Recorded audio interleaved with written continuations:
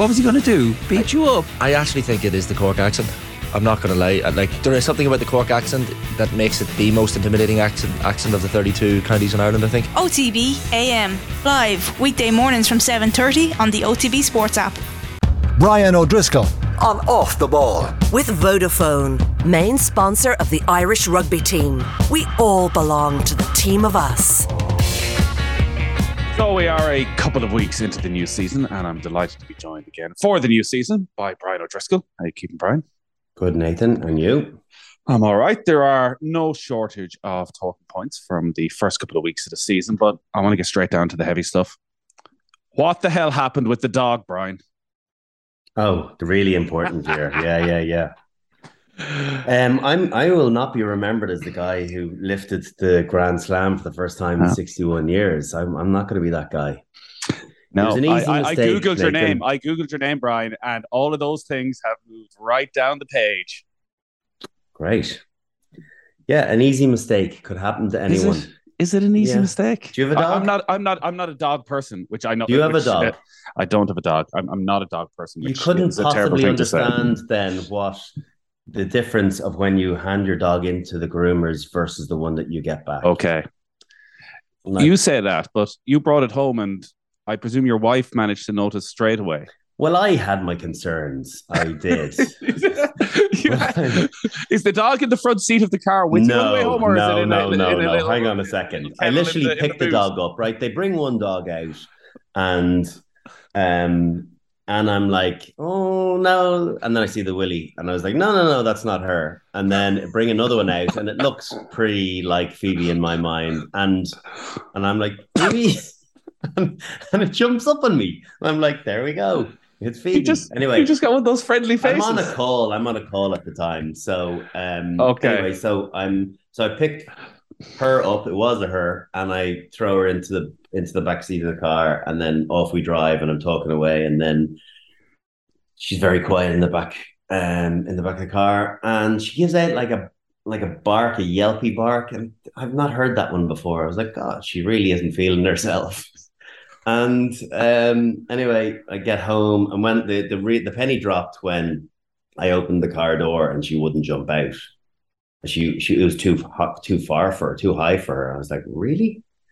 I was like, oh no, and that's when my initial concerns properly began. And then there was a lot of sniffing going on as they let her into the driveway, up to the front door. Then I opened the door, and she ran in, and our au pair that is with us 2 weeks was there. She was the first person to greet her, and she's, oh, Phoebe.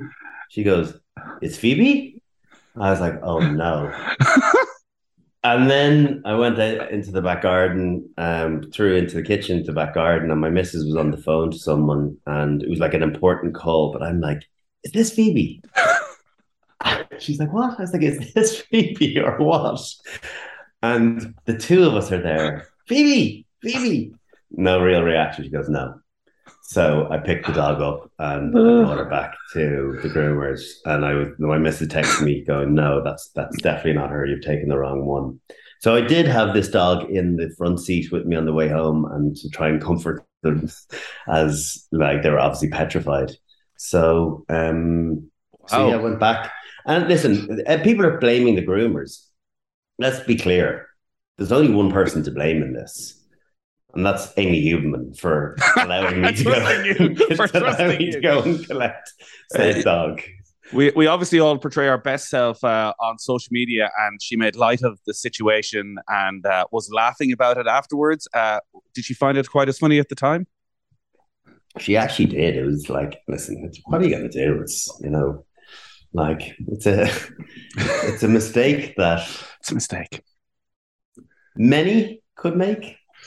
Anyway, so we were laughing about it, and like I said, sorry to reinforce this, like when she handed the dog into the groomers, it was a new girl. Then someone different collects them, and they go, okay, sorry, I don't know Phoebe. I've not dealt with you before. What does she look like?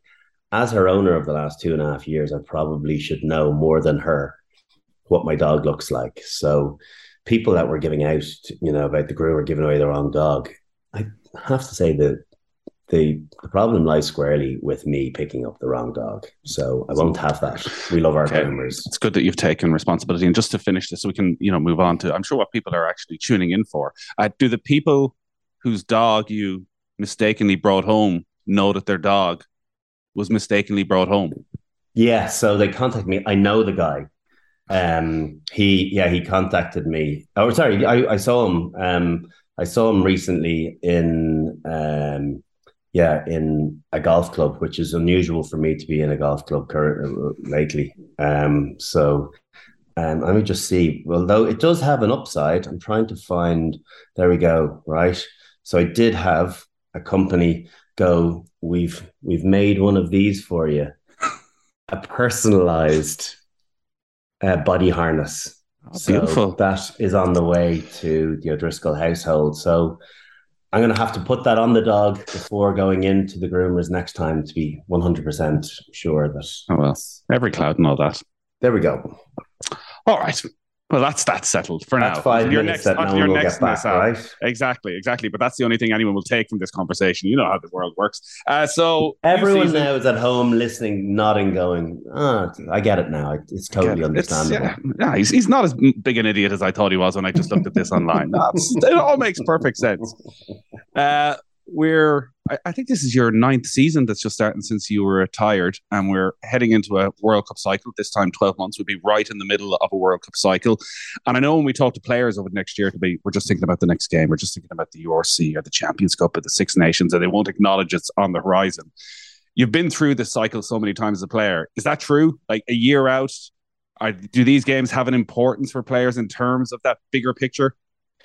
It's a year is so far. I suppose it depends on your level of experience. I think if you've had a couple of these cycles, you will know that a year is such a long time, and so much can change in that period. Be it personal form, team form, obviously the prospect of injury to those that you're vying for position with, or injury to yourself. So I do really feel as though there's no point in getting hyped about what's coming, in 2023, at the back end of 2023. So there is very much a focus of just trying to stay relevant, stay in the coach's eye line, particularly if you're there, or if you're a player on the periphery and someone that isn't in the reckoning at the moment. You still have plenty of time to get yourself in the kind of interview position where you can showcase what you're capable of and give them some headaches when it does come to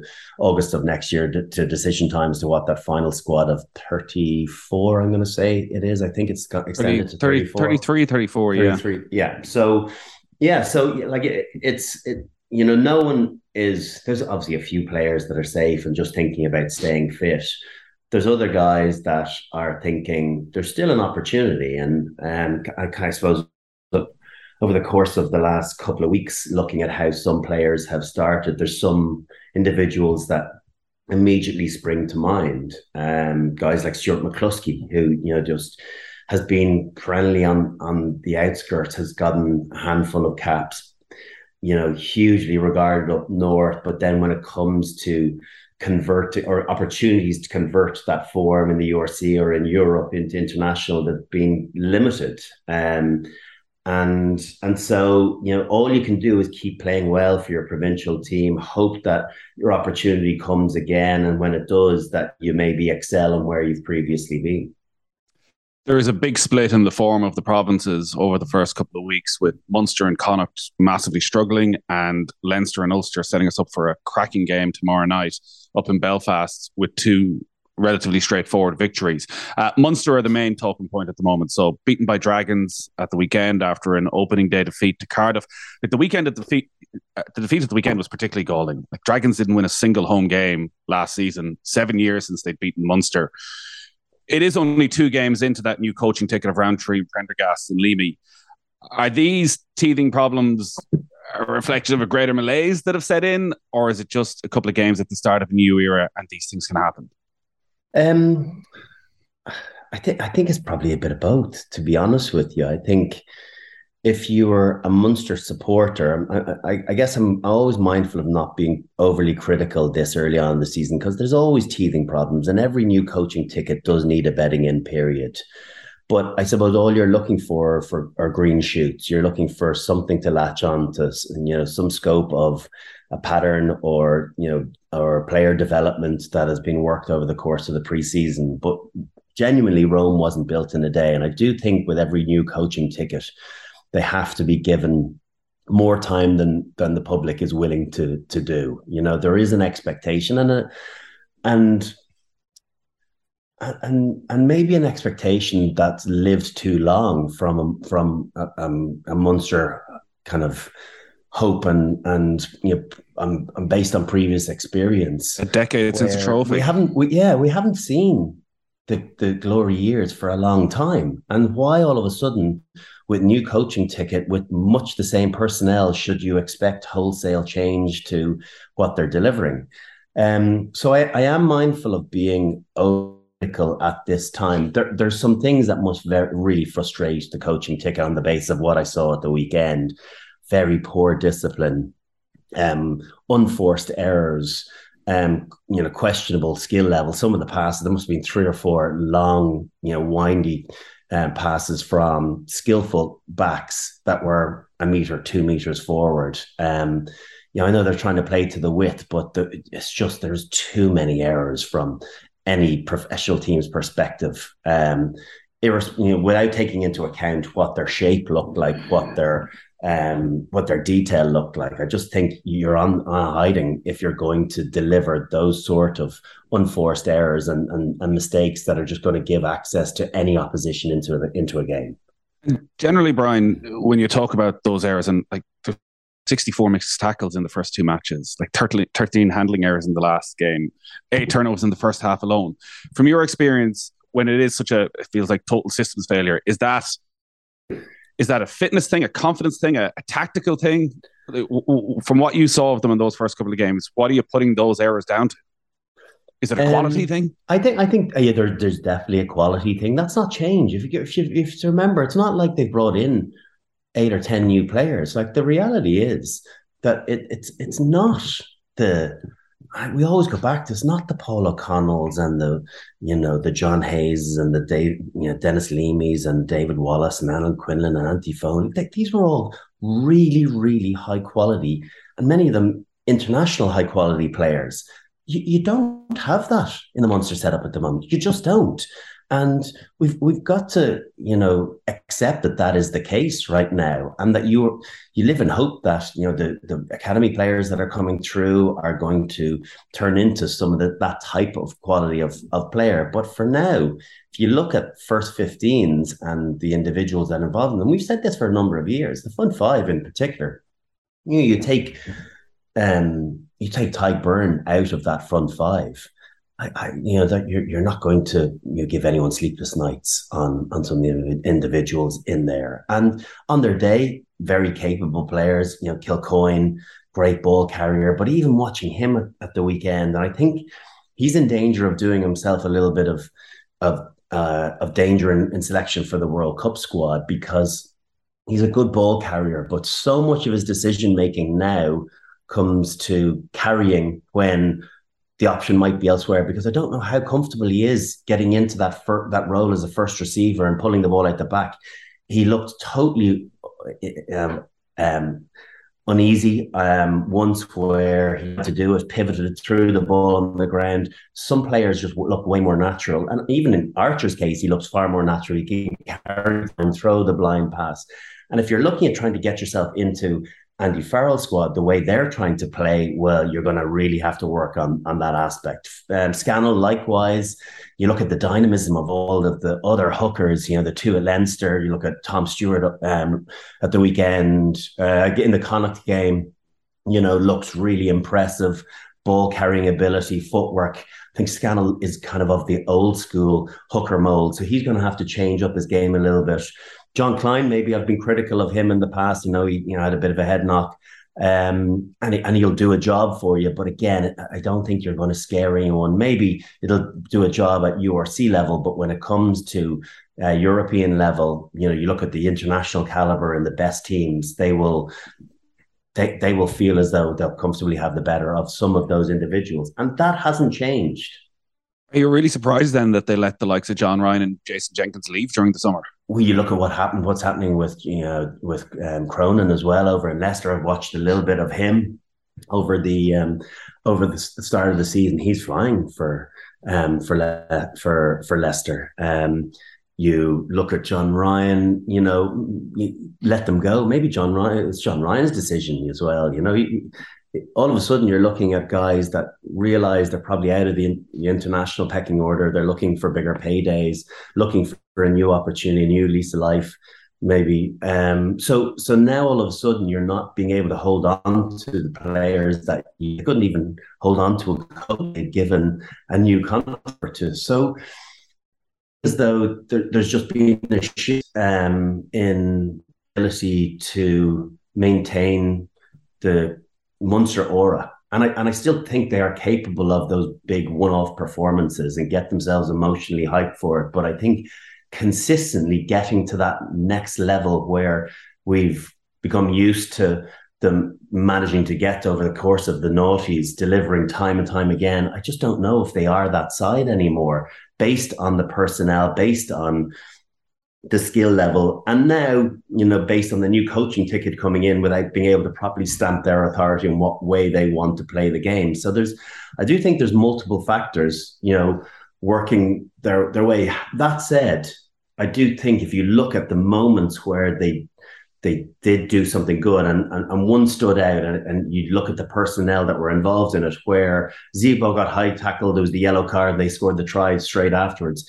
Their phase set up, Peter O'Mahony was the ball carrier. Tyg Byrne was the one running the short line. And all of a sudden you're drawing in defenders, and Healy goes into the space to be able to throw the ball out to Zebo. They're the small things. The personnel know what they're doing there. So what they need to do is they need time with the team to go away, talk through to the academy players, to the peripheral players, and get them understanding what the expectation is on lines of running. I think their timing was way off, and as a result, they weren't fixing any of the Dragons' defence, and it was bread and butter to them. You mentioned O'Mahony and Byrne in that phase of play. Like, that touches on Donnacha O'Callaghan's criticism after the match on this huge gap, it seems, in leadership, that we're still talking about the same players when it comes to Munster as that leadership group. And the next level, the 24, 25-year-olds who are coming up, when O'Mahony's not there, when Byrne's not there, nobody seems to fill their boots. Whereas on Leinster, it seems from Lancaster in particular, they've put such a focus on leadership with every stage. So the URC team, there are players there when Sexton isn't involved, when Van der Fleer isn't there, that will step up. Like, that's the culture side of it for Munster that Rowntree really needs to get to grips with very quickly. But also, that's why I said you've got to give someone a couple of years at that. You can't expect miracles this year. A coach coming in as an assistant to Johan van Graan, there's only so much of a voice you can have. You've got to follow suit of what the head coach wants to do. And yes, in private meetings with him, you can put your point across, but you have to show unity. Even if you don't fully endorse or back what the coach is doing, they're the head coach, you're the assistant coach. He's in a very different role this time round. Now he's the head coach, and he's going to be working with Prendy, as a tax coach. And their cohesion is going to take, you can't just get it done in a preseason. It's going to take a number of months. It might take the full year for them to understand what they're trying to do, what way they want to change the game, and what players they have at their disposal to be able to do that. We know as well, internationals are going to be taken out at certain times. So they're going to have to give the trust and the confidence into some of those academy players that maybe aren't quite to the same standard of what Leinster have in their reserves. But you're going to have to work with what you've got and make the most of it. But there are some very talented young guys coming through Munster as well. They just have to, give them game time, give them an ability to make mistakes and learn as a result of it, and they will be better for it. But I don't think it'll be all of a sudden the expectation should be for there to be disappointment on what Van Graan did over the course of 3 or 4 years, and then all of a sudden you're just topping up on the good work and not the bad stuff. I think you're starting afresh. You're building new foundations. You're building a new shape and a new game plan, a new confidence within the team, and that will take time. And everything needs to build into that. It's interesting. We were talking to Shane Daly on the show last week, and he was talking about his role as somebody who played across the back three for Munster over the last couple of years. And Johan van Graan didn't make a whole lot of use of them, but Mike Prendergast's game plan is going to be very different. So suddenly he's going to have ball in hand an awful lot more than he had over the last 3 or 4 years. And I presume that's not just in the 80 minutes of the match. That's on the training ground as well. So that's a pretty seismic shift in what a lot of these young players, and for them, Johan van Graan's style is all they know.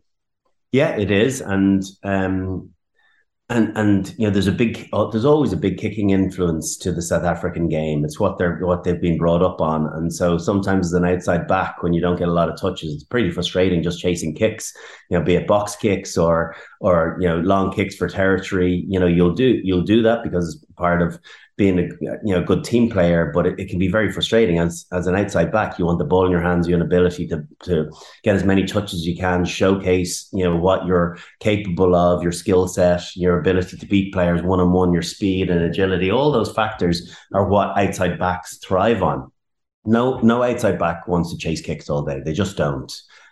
So giving them a license to be able to play a little bit wider, it'll take some time to really get an understanding as to what that looks like. They're trying to do it obviously with some of those long passes, just in real inaccuracy. And once or twice they got great yardage on the back of one or two of Healy's really good passes out to Zebo right in front of, and all of a sudden you're 10, 20 yards in behind teams, and that is great. But you can't have one of those and two forward passes that got called back for a scrum, and all of a sudden you're pinned back into your own 22 on the back of that of unforced errors. That you just can't. You have to build strategy and confidence on low risk rugby and low error rugby. That is a way to get yourself into a better spot and get the whole squad feeling as though they're going in the right direction. When you're stop-start and you're trying to pull a rabbit out of a hat, and all of a sudden it's not going anywhere, that does nothing for the confidence levels of the new guys and the peripheral guys. International guys will be fine, but everybody else is going to feel, God, are we going the right way? Is this the right tack that we need to be taking? Do we need to cut our cloth and go back to what we know and feel we're good at? Ben Healy was one of the few bright spots at the weekend. We spent a lot of time talking about Carbery putting pressure on Sexton for Ireland. Do you see Healy putting pressure on Carbery this season for Munster? Yeah, I think so. I like Healy as a player. I think he's a nice player. I think he plays with a swagger. He plays pretty direct to the line, maybe not as good as well as the best guys. He's got a good passing game, and that's why I'm able to pick out, the couple of errors that he made on the long passes. I think he has a really good passing game in general. He's got a huge boot as well. So I do like him as a player, and I think he should absolutely be earmarking putting proper pressure on Joey this year. I'm sure he'll have learned a lot. I saw his interview in the Sunday Times last weekend talk about his misses and just having an ability to park them. He seems like the sort of individual that's capable of doing that won't carry that as baggage. And you want that in your player. You want someone that is playing with big confidence, that really backs themselves. But now he has to deliver that. And it's most important of all players that your out half is a low error guy, that he does the simple things well, but when he does decide to pull out a little bit of magic or throw that long pass, that it's accurate and that stays in hand. So his try that he scored at the weekend, lovely little kind of hovering behind the maul. It was on the driven line out, and really nice from Craig Casey, the delayed pass. But that stuff is brilliant. There's no doubt he's got that running game in him. He just needs to kind of reduce the errors to make sure that everyone around him goes, okay, he's the point of difference that we have. He's the security guy. Let's play with him. Brian O'Driscoll on Off the Ball. With Vodafone, main sponsor of the Irish rugby team. We all belong to the team of us.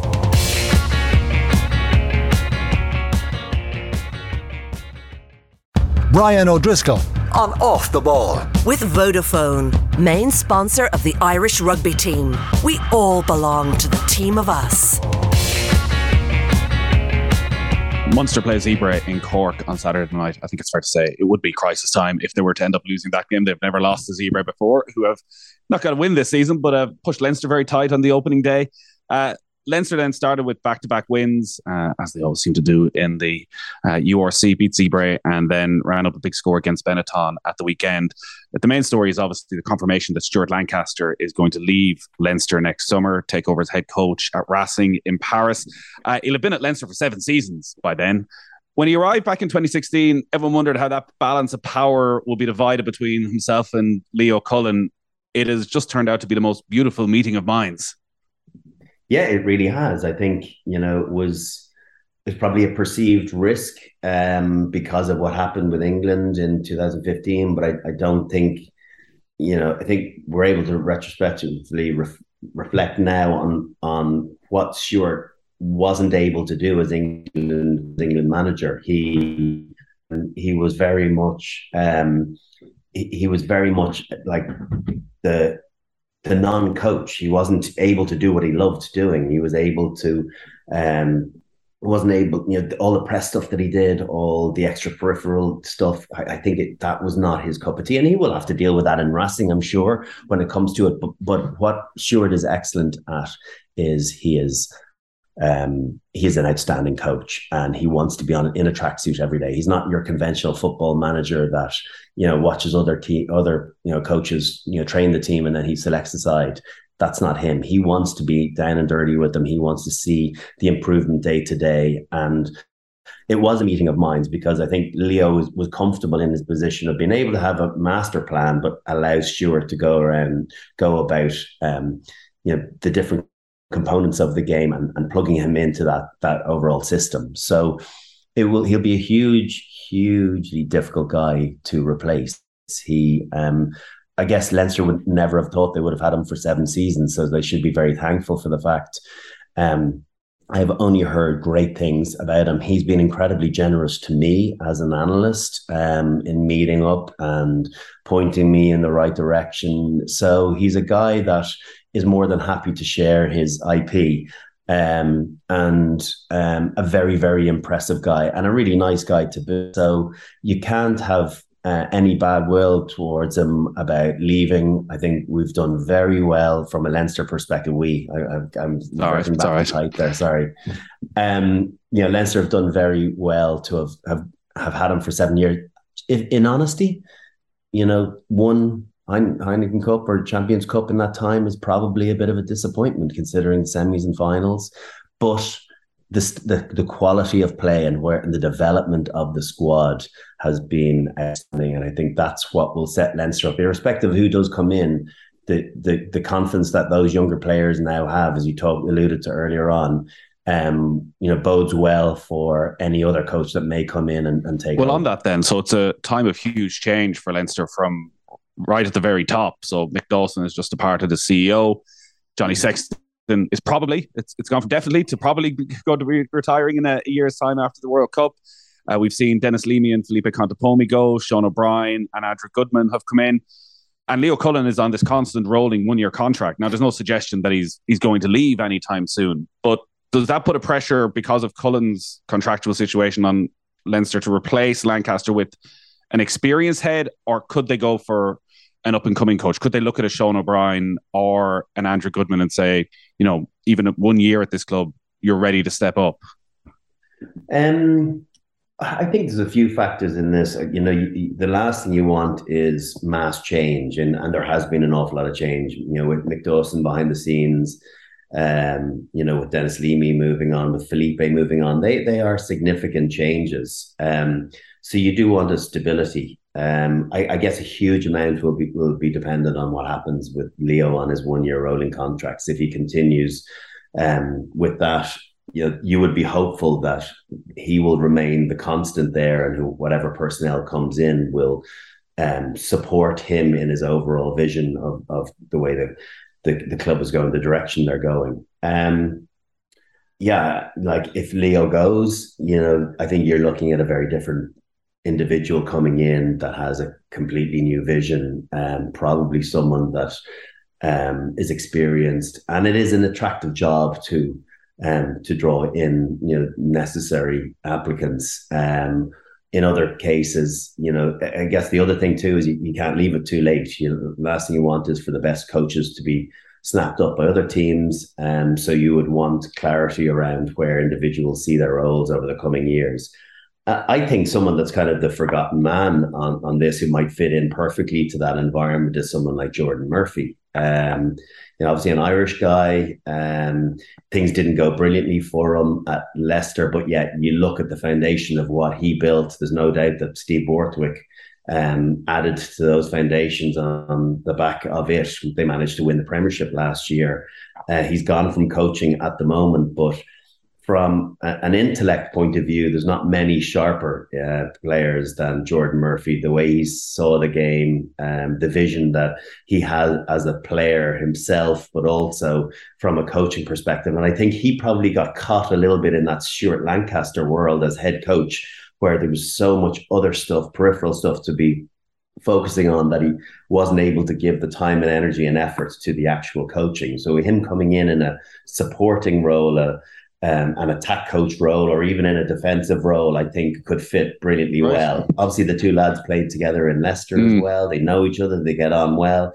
Geordie doesn't have any ego as well. He'd be more than happy to share the wealth of success with Leo and vice versa. So it just looks from the outside, if you're thinking about individuals to come and fit into Lancaster's role, I think you could do an awful lot worse than someone like Geordie. So he is a boots on the ground kind of guy.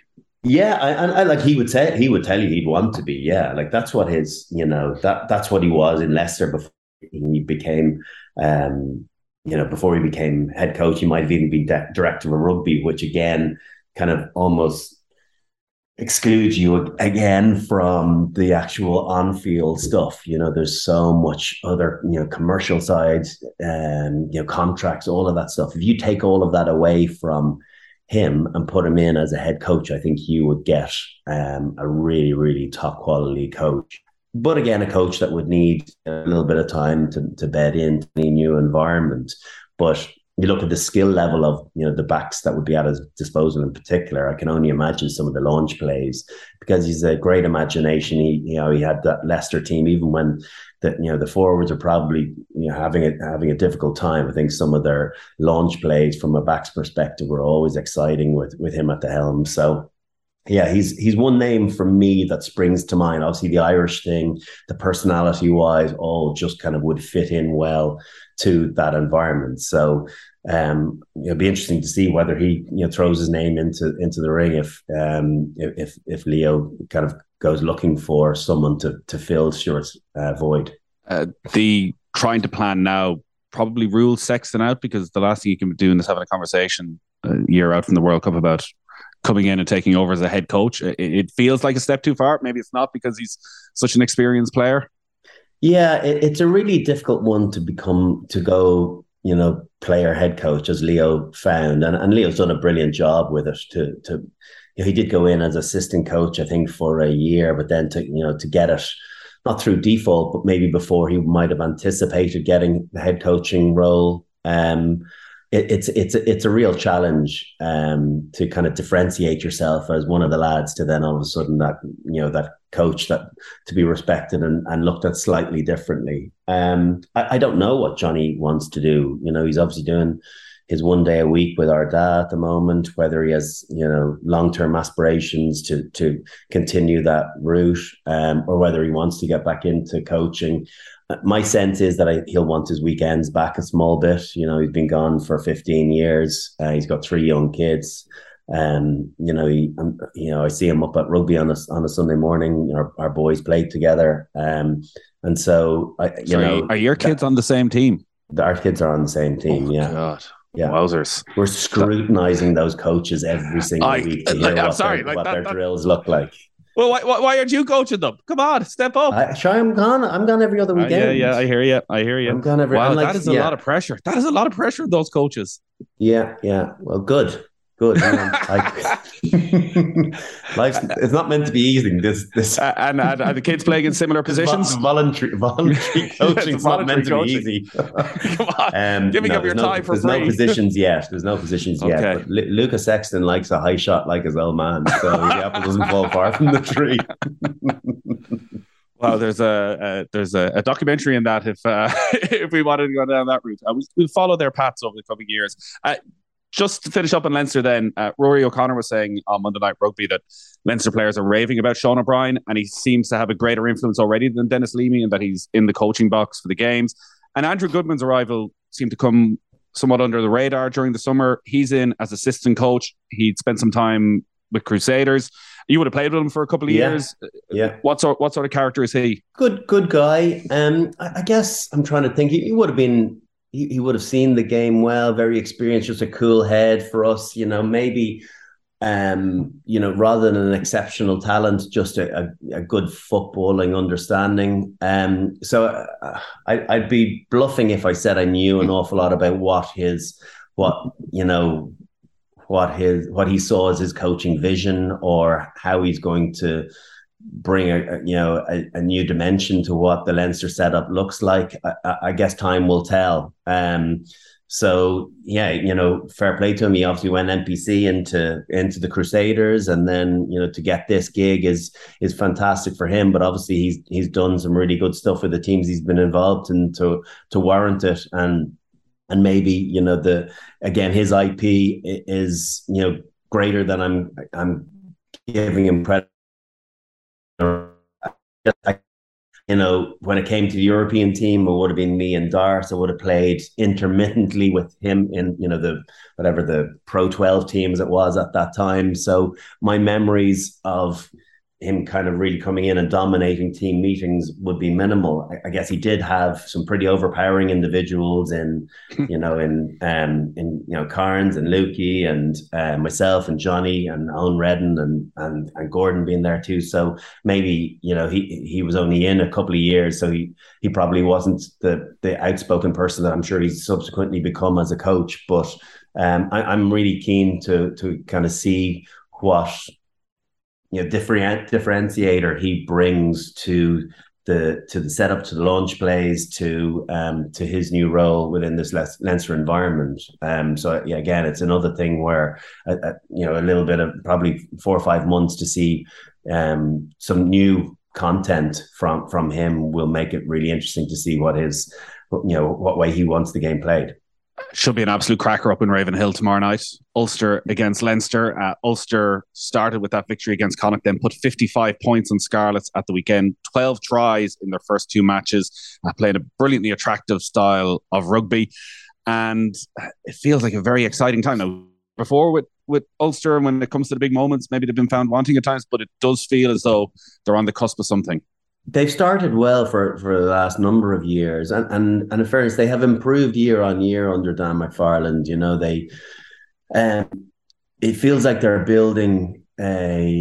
are building a squad. I think a bit like Munster, the question might be asked around when it comes to European, around their front five.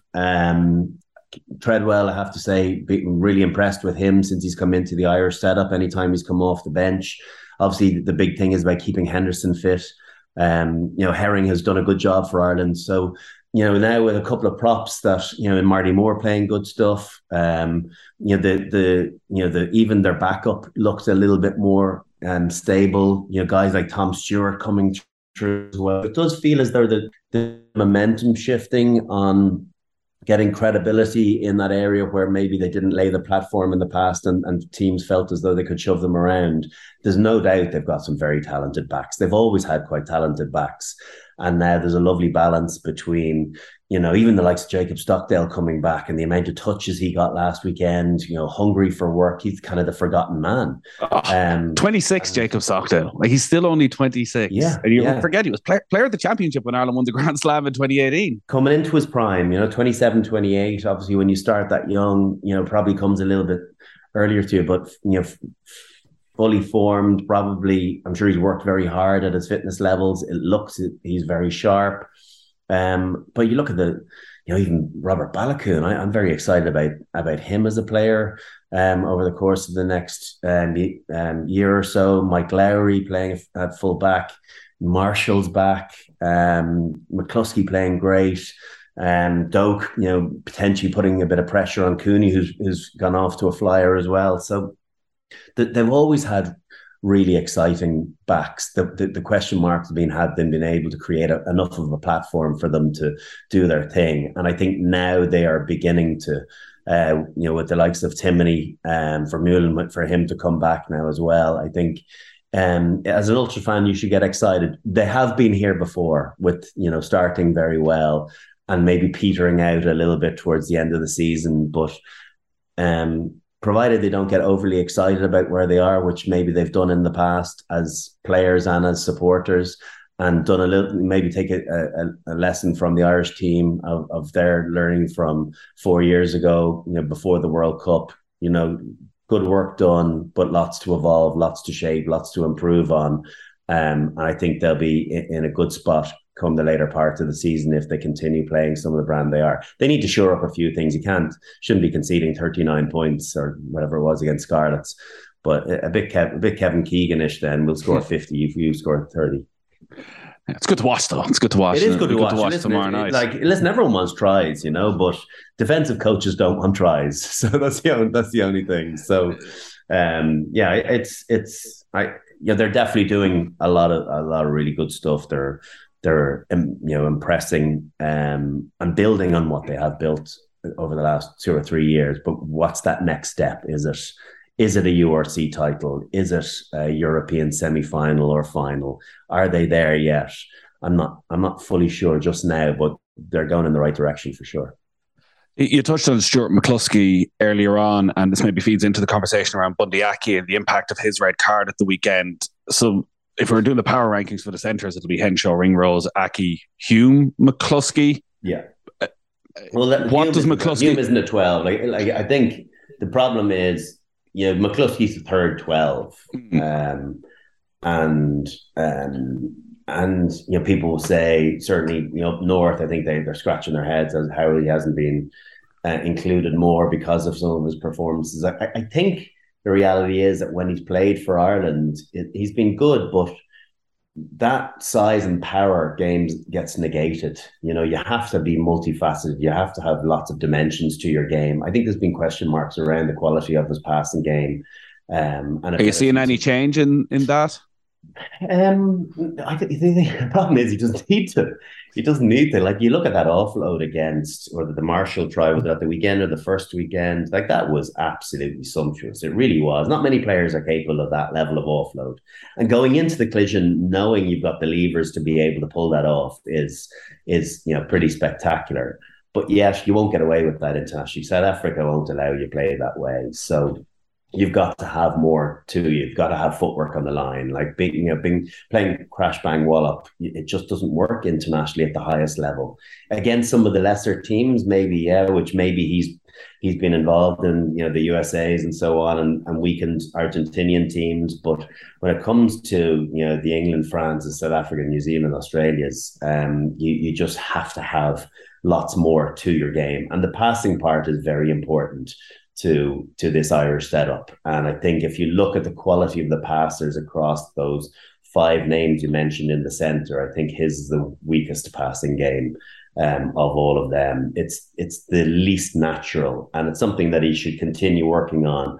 I need to see a little bit more if he's given a lot of time to it over the course of a pre-season. It's not throwing long passes, it's throwing long passes under massive pressure, or having an ability and a willingness to throw when it looks as though it's against you, but having the confidence to do that. A lot of the time he'll tuck instead of throwing that pass because he knows that's what he's good at. Whereas you've got to have an ability, that sleight of hand, and he's shown it at times, but you just have to show it time and time again. So Connacht beaten at the weekend again, 38-15 to Stormers. Bundee Aki, in his 10 minutes on the pitch, conceded 3 penalties and shown a red card at a time when the game was still really in the balance. In fact, Connacht went over for a try that ended up being disallowed because of Bundee Aki's red card. He's been sent off twice for Ireland as well. Are we at a stage of a conversation with Bundee Aki where Andy Farrell is looking at him thinking, like, this is too much of a liability? Think back to the last World Cup, missing the quarter-final. Well, the 2 red cards is obviously nerve-wracking. The high shot against Billy Vunipola, was it a high shot? Six Nations last year, was against Samoa. Was it Samoa? Yeah. Listen, I suppose anytime you've got anyone can miss once. If you miss a couple of times, now this red card, I have to say, the collision in the game, I have sympathy for him. I really do.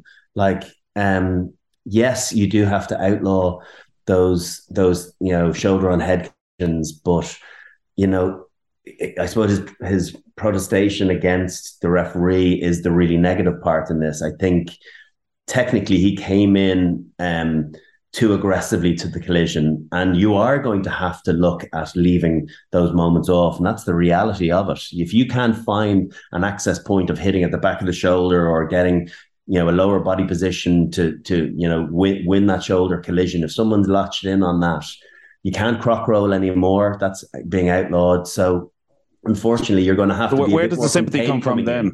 Well, it's just there's no place to go and contact. If someone has their head tucked in there and there's no place to hit, you come in and you're trying to be ferocious and you're trying to, lay down a marker. I remember that Steven Gerrard came on at half time against Everton a few years ago, towards the end of his career, was sent off within like 30 seconds or a couple of minutes. Yeah. Was it United? Under Herrera. Yeah, it was that. It was really, it kind of banged that.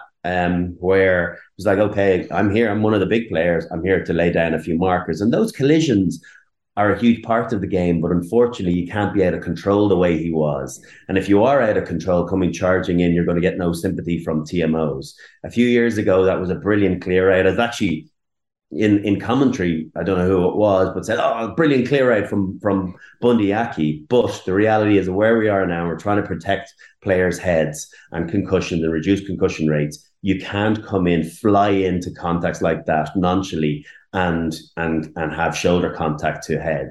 So I totally get where it is a red card. I'm all for that, but it doesn't mean that I don't have a little bit of sympathy because he doesn't have an access point to actually clear that individual out. Difficult in a meeting on Monday morning when your coach goes to you, well, where was your clean out there? Well, I thought I was going to make contact with his head, so I left him off. That's a tough conversation to have as well. So, sympathy for the moment, understanding that it's a red card, unacceptable, challenging the referee, but yet I could see that frustration in him too. There's a bit of drift with Connacht at the moment. Yeah, they are. They need to kind of pull it back together. I'm not sure who they have this weekend. The Stormers. Stormers at home. Sorry, the Bulls. The Bulls. Oh, the Bulls at home. So right? They beat them last season, but the Bulls have obviously been pretty strong. Yeah, like that's a difficult. Oh, sorry, that's Munster next weekend. Jeez, that's got Bulls away, and then Munster next weekend in Loftus Versfeld. Yeah, that's there are 4 tough games. Just to start with, to have to go to South Africa that quickly, and to go away to Ulster, which is a very difficult place to go and play, then go Stormers, then go Bulls, and then have Munster, and then Leinster. And then Leinster. I don't envy them having that run. You won't get many tougher runs to start off a season, and all of a sudden, it's not inconceivable that you could be 0 from 5, and even though they haven't been brilliant, that is a really difficult fixture list to stomach, and your season's all over after 5 games. Okay, granted, they're not in Europe, in top tier Europe this season, are they? They're in they're in the Challenge Cup. Yeah, they're in the Challenge Cup. So there's that, but they want to build on some of the momentum of the last couple of years, and that's sucking the life out of them a bit at the moment. Yeah, it doesn't give you a chance but midweek either to regroup and reset or anything like that, and try a few players out when the games are so tough. So speaking of South Africa, the Emerging Ireland squad are down there at the moment. They played their first game tomorrow of this 3-game series. A lot of people felt it was built as almost a Kieran Frawley series, an opportunity for him to go and show that he's the leader of this group and to run 3 matches under an Irish coaching ticket. And then he picks up an injury and isn't in the travelling party. What's your thoughts on, firstly, this tour even happening in the midst of a season, and the potential benefits and players who could really benefit and make a mark on this? Yeah, listen. What my thoughts are and what the provincial head coaches' thoughts are might be two very different things. To lose players, particularly someone like Andy Friend, to lose some of his star players, young up and coming players at key times, can't have been too palatable. But I suppose it's got to be with the greater picture of developing these players for future internationals. Are many of these guys going to break their way into the World Cup reckoning next year? You can't imagine. Someone maybe the likes of Balakoon could. It's too early for Jamie Osborne and the likes of Shane. Balakoon's the one you look at the question, isn't it? Like, would Balakoon be better off playing against Leinster tomorrow night? Would you learn more about Balakoon in that? Probably. Like he's done enough. The other thing as well is I can see the development in others, but I would want to see him pit himself against some of the Leinster players rather than unknown South African players. And that's the reality. I don't know too many of these Griqua players that have been named yesterday. I suppose players like Doak, it's probably a better opportunity to see. He's going to be sitting on the bench, so an opportunity to see what he's capable of. Maybe the out halves. I know Doak might be playing at 10. He can play in that role as well, but an opportunity. I don't know. I haven't seen a huge amount of Flannery and Crowley again. Promised so much as a young player under 20s and it's kind of faded away. So a good chance for him. I am interested in seeing what Tom Stewart does, having seen nothing of him other than his performance last weekend or 2 weekends ago. He looked dynamic. He's right out of the cut of the two Leinster boys, which is exactly where you want hookers to be, guys that are comfortable out in that open field, playing on the touchline. Ball players, footwork, but then can mix it up in the tough as well. And I heard Stephen Ferris talking about how he's highly considered up in Ulster at the moment, still under 20 as I understand. So there aren't too many guys. Joe McCarthy, like I said, he could be in the mix. And then some of these back rower players, Prendergast is obviously probably the big name from the back row, but Candellen and Penny and Hodnett, all of them have shown well on a URC level, haven't gotten a huge amount of time at European level. So this is probably a step up for them to prove what they're worth. It's such a competitive place, the back row. So you can't envisage right now too many of those breaking into the Irish team soon, but you got to look with a view to kind of 2-3 years time as well. And these guys being regular starters when you see the end of the likes of Peter O'Mahony and one or two others. All Our Rugby and Off the Ball is a Vodafone, main sponsor of the Irish rugby team. We all belong to the team of us. Brian, great stuff as always. Cheers, Nathan. Talk to you later. Brian O'Driscoll on Off the Ball. With Vodafone, main sponsor of the Irish rugby team. We all belong to the team of us.